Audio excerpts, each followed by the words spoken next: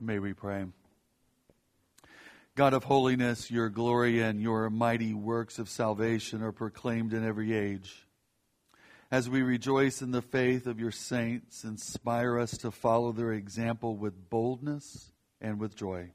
Through Jesus Christ our Lord. Amen. You may be seated. Well, good morning. And happy All Saints Day. And it is so good to be back with you.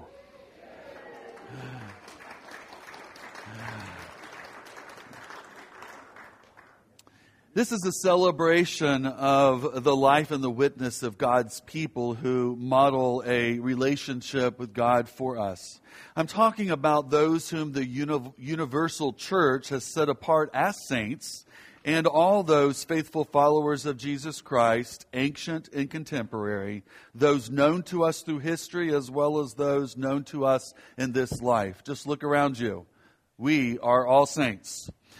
All Saints' Day is also known as All Hallows Day, Day of All the Saints, Solemnity of All Saints, Feast of All Saints, or Hallowmass. It is a day, a feast day of the highest rank, and the liturgical celebration begins at Vespers on the evening of October 31st and ends at the close of November the 1st. All Hallows Eve is remembered on October the 31st, which many know as Halloween today. Halloween is not usually looked upon as a saintly celebration anymore, but the church is entangled with All Hallows Eve. Now, yesterday during All Souls Day Mass, well, actually, even the night before in Evensong on All Hallows Eve, we talked about the history of these 3 days, All Hallows Eve, All Souls Day, and All Saints Day. We talked about what it means, the history of it, and so forth, and I hope that you were able to be here to hear it. This morning, there's a lot going on. There's a lot in our passages, and we want to spend some time talking about baptism because that will be taking place today. So I'd like us to look at our gospel reading.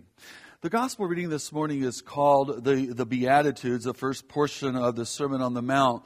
Well, actually, that's in Matthew chapter 5 is the beginning of the Sermon on the Mount, and that's where we find the Beatitudes. That was one of the gospel readings that could be read today, as well as Luke's version of that. But this passage gives us the character qualities that are formed in the lives of those who submit themselves to King Jesus, build a relationship with Him, and commit to follow the ways and the will of the kingdom of God. So Jesus forms in us over time the characteristics of those who live a blessed life, and this will impact the world. This is what saintly people look like. So when we look at this text, and when we look at the one in Matthew chapter 5, and we look at these, blessed are these people, this is what saints look like. And as I reminded the first service, I want to remind you, this is not something that's going to be formed in you by sheer willpower. You can make that decision today to say, I'm deciding I'm going to live this way. And you know what? You're going to fall flat on your face.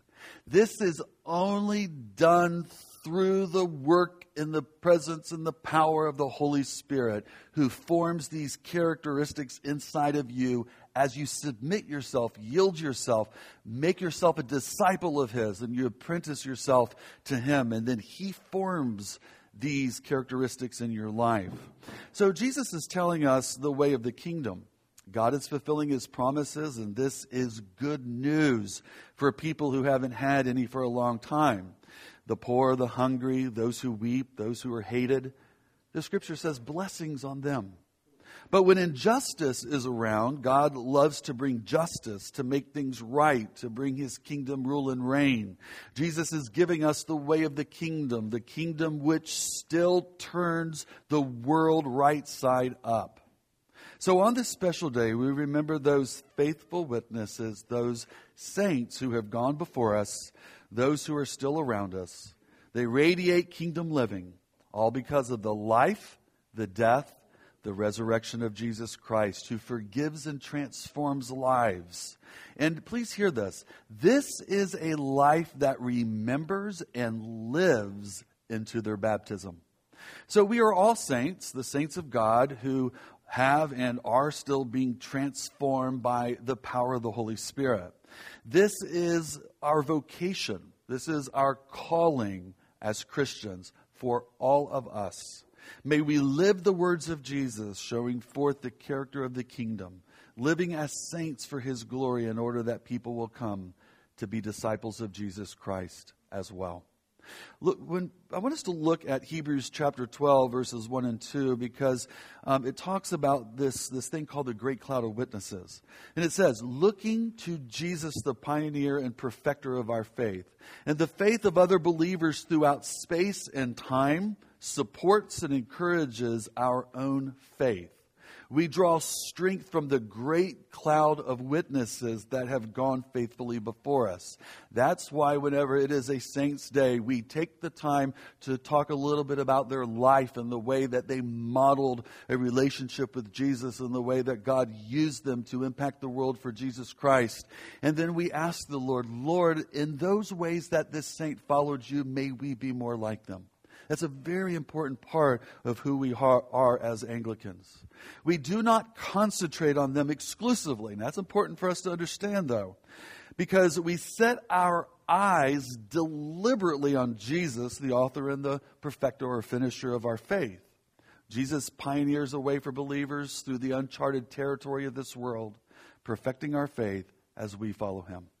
So we must, like pilgrims, travel light by laying aside every weight and sin that clings so closely to us, willingly enduring hardships as they come until the joyful encounter, when we joyfully encounter him face to face. We will go through difficult times, trying times, suffering times, but our hope is in Jesus. And while we are alive here on this earth, we are to pray in the way that Jesus taught us for his kingdom to come now in our life, in our church, in our family, like it is in heaven. So All Saints celebrates the baptized people of God, living and dead, who are the body of Christ. As November announces the falling leaves and dying landscapes, except around here, especially in the northern regions, the readings in the liturgy, they call us to remember all who have died in Christ and whose baptism is complete. The reason I'm talking a lot about baptism is because we're having baptisms this morning. So let's look at our reading from Revelation chapter 7. The early church was experiencing tremendous persecution, and that's very important for us to understand when we look at Revelation. He was giving them ultimate reality and encouraging them to hold on to it in the midst of this terrible nightmare that they found themselves in. And the reality is that the Creator God and the Lamb have already won the victory which means that those who follow the Lamb are rescued. They've experienced salvation. And the reality is that the people who claim the Lamb's protection may still have to come through a time of great suffering, but they will then find themselves in the true reality in God's throne room, worshiping and serving him day and night with great, abundant, and exuberant joy. So there was this huge multitude which nobody could ever count, clothed in white for victory and purity. This crowd carrying palm branches as a further sign of victory celebration. And they can't restrain their enthusiasm. They're shouting out their delight, praise, and thanks to God and the Lamb because they have won the victory which has brought them their salvation. So we are joining in the Mass with millions of other living saints around the world and billions of faithfully departed saints who are worshiping around the throne room of God.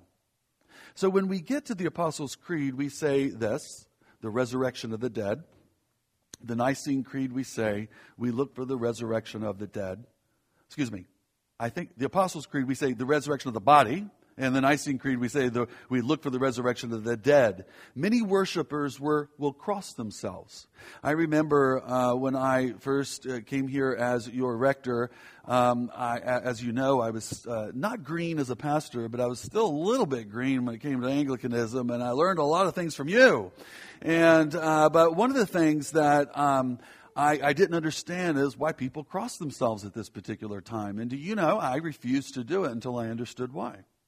So a couple weeks later, I went up the stairs and I knocked on Bishop Bill's door and I said, I need to talk to you about something. I don't understand this and I'm not going to do it until I do. And I remember him explaining this to me and I remember just weeping. And because that's something in my background in the evangelical Protestant world that we didn't do. And so I wanted to understand it. So I want to explain why we do this. Now, this is a shortened version. Because through the life, the death, and the resurrection of Jesus Christ, we are closely connected to this great cloud of witnesses. We're entangled, we're intertwined, we're family with the people of God. And so that's one important reason. So we're connected to them. So there is this thin layer of separation, connectedness, entanglement with those who have faithfully died. And we wait for the resurrection of the dead and the life to come, when God truly makes all things new, when He makes the new heavens and the new earth. And so all of this is through the life, death, and resurrection of Jesus Christ. And this is why some make the sign of the cross at these times, as well as other times in the service.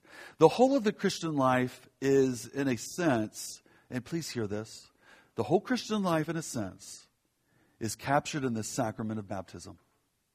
The Christian life is a baptismal life, and it is about dying and rising with Christ.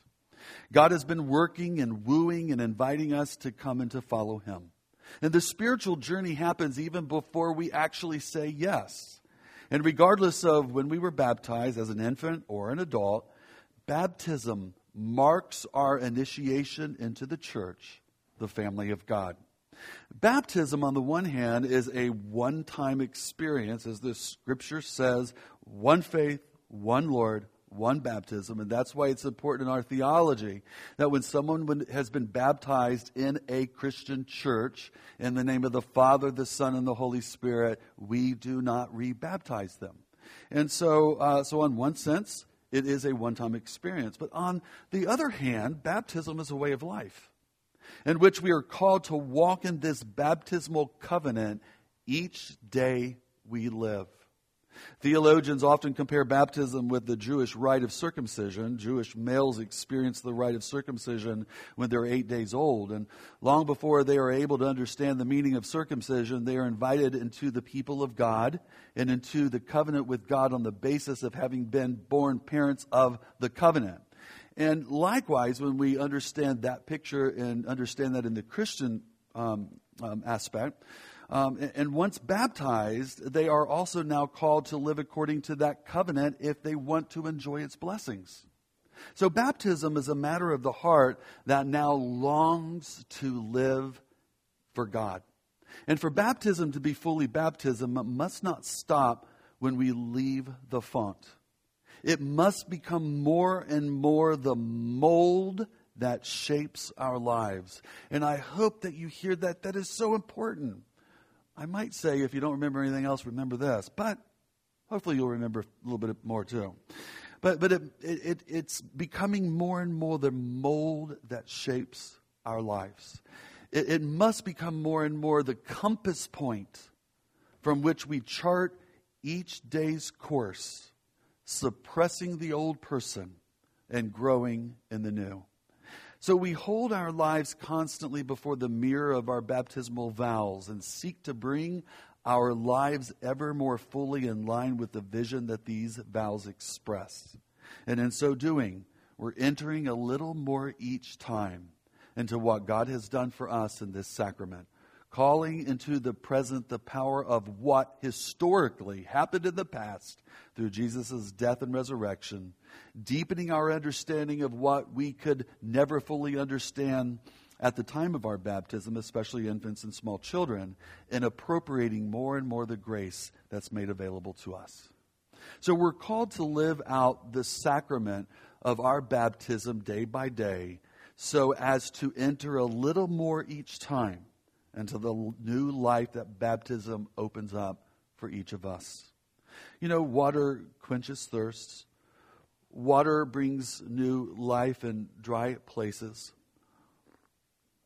Water helps when you're thirsty and your throat is dry.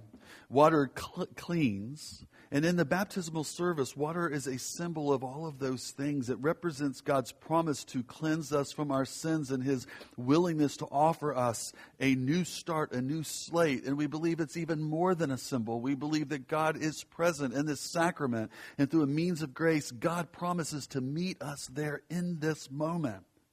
All of this is available to us from God.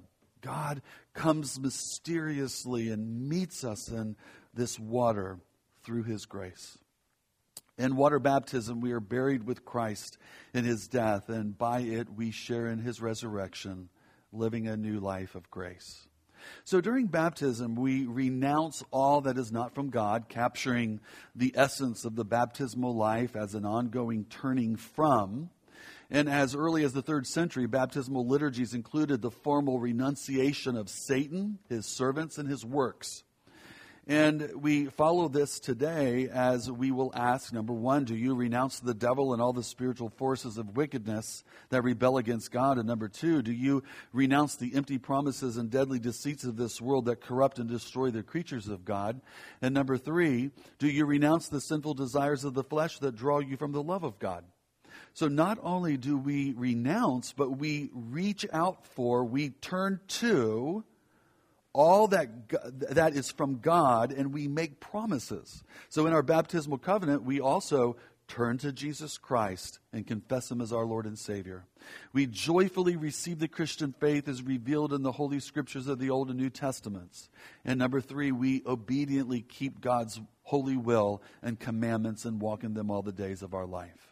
So the baptismal life is not a solo venture, and that's very, very important, particularly in our world that is all about individualism, and you find it in a lot of churches as well, and it's not a pretty thing. There is no such thing as a solo venture as a Christian. We journey together toward Christ's likeness. In other words, Christ is being formed in us through spiritual formation and discipleship in the church with God's people so that we can be on mission with Him every day of our life, sharing and showing God's love and grace and mercy, the good news of God's kingdom to the world. Now, throughout Christian history, for 2,000 years, being baptized means that we join the family of the church, and what a family it is. It's not always a perfect family. I think we have experienced very painful times in churches. Is anyone here? Okay, I have too. But at the same time, we can't do this apart from the church. This is the way that Jesus Christ has designed this to be, is that we're part of this family. But we're broken people, and they're being formed and changed and growing to be the kind of people.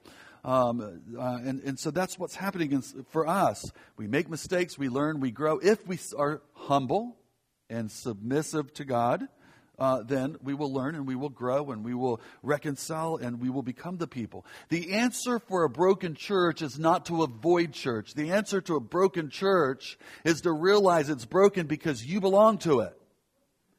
And we're all being formed. And you know what? That helps us to provide a little bit of grace to those that we worship with, right? Now, I don't want you to be mad at me my first day back from sabbatical. I'm just being honest with you.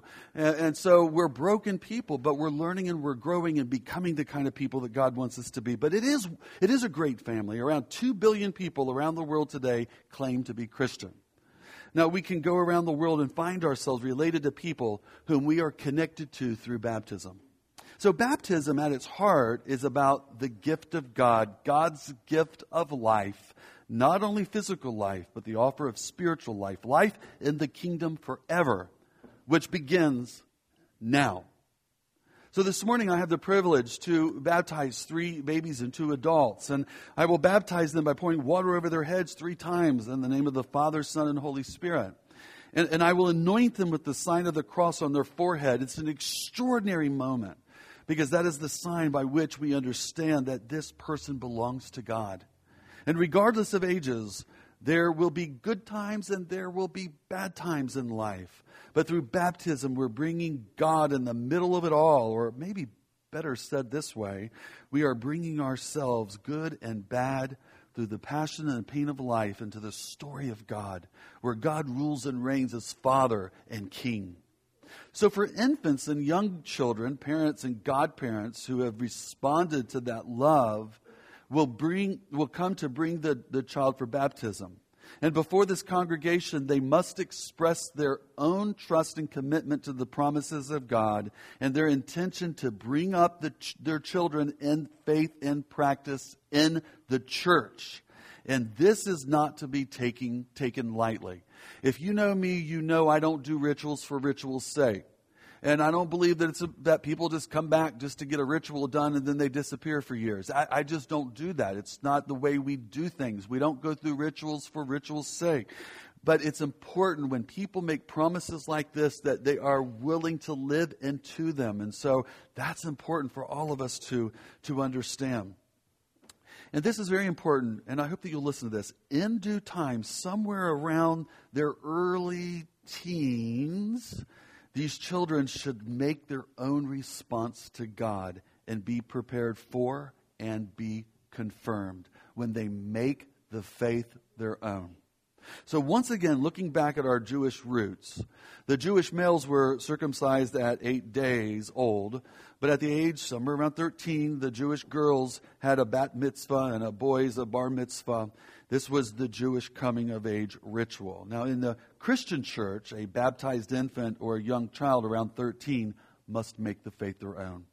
And through proper preparation, discipleship, training, through the catechism, a child has the option to say yes to their baptismal vows that their parents and godparents and sponsors made on their behalf, and therefore make the Christian faith their own, thus being a Christian, or to reject it and to be a non-Christian. And since repentance and faith are necessary for salvation, when these infants come of age, they must make the decision to either turn from their sin and to put their faith in Christ, which would be to make the vows their parents made for them their own or not. So individual repentance and faith is essential to come to and follow Jesus Christ. It is the parents and godparents and church's responsibility to make sure the children are brought up in the faith and in the church so that they can make the faith their own in confirmation. I want to remind you, the church can't do this by itself. Parents can't do it by themselves. Grandparents can't do it by themselves. Godparents can't do it by themselves. It takes all of us. It takes a church to baptize. It takes parents to we're all involved, and we all have a responsibility in forming these children in the ways of God. So God's salvation is available to all of us. And if you have not yet experienced His salvation, and you have not yet been baptized, I encourage you to consider it and make an appointment, please, to talk with me or in a couple weeks, Father Mike. God's love is offered without conditions to all people in all circumstances, always because of the death and the resurrection of Jesus Christ. This love is made available to all who repent and to turn to Jesus Christ. Baptism is an obedience issue. And if you know and follow Jesus, Jesus commands us to be baptized. So we invite you to respond to this invitation. Do not grow weary in doing good. You know why? Because we are the people of God. We are all saints. In the name of the Father, the Son, and Holy Spirit.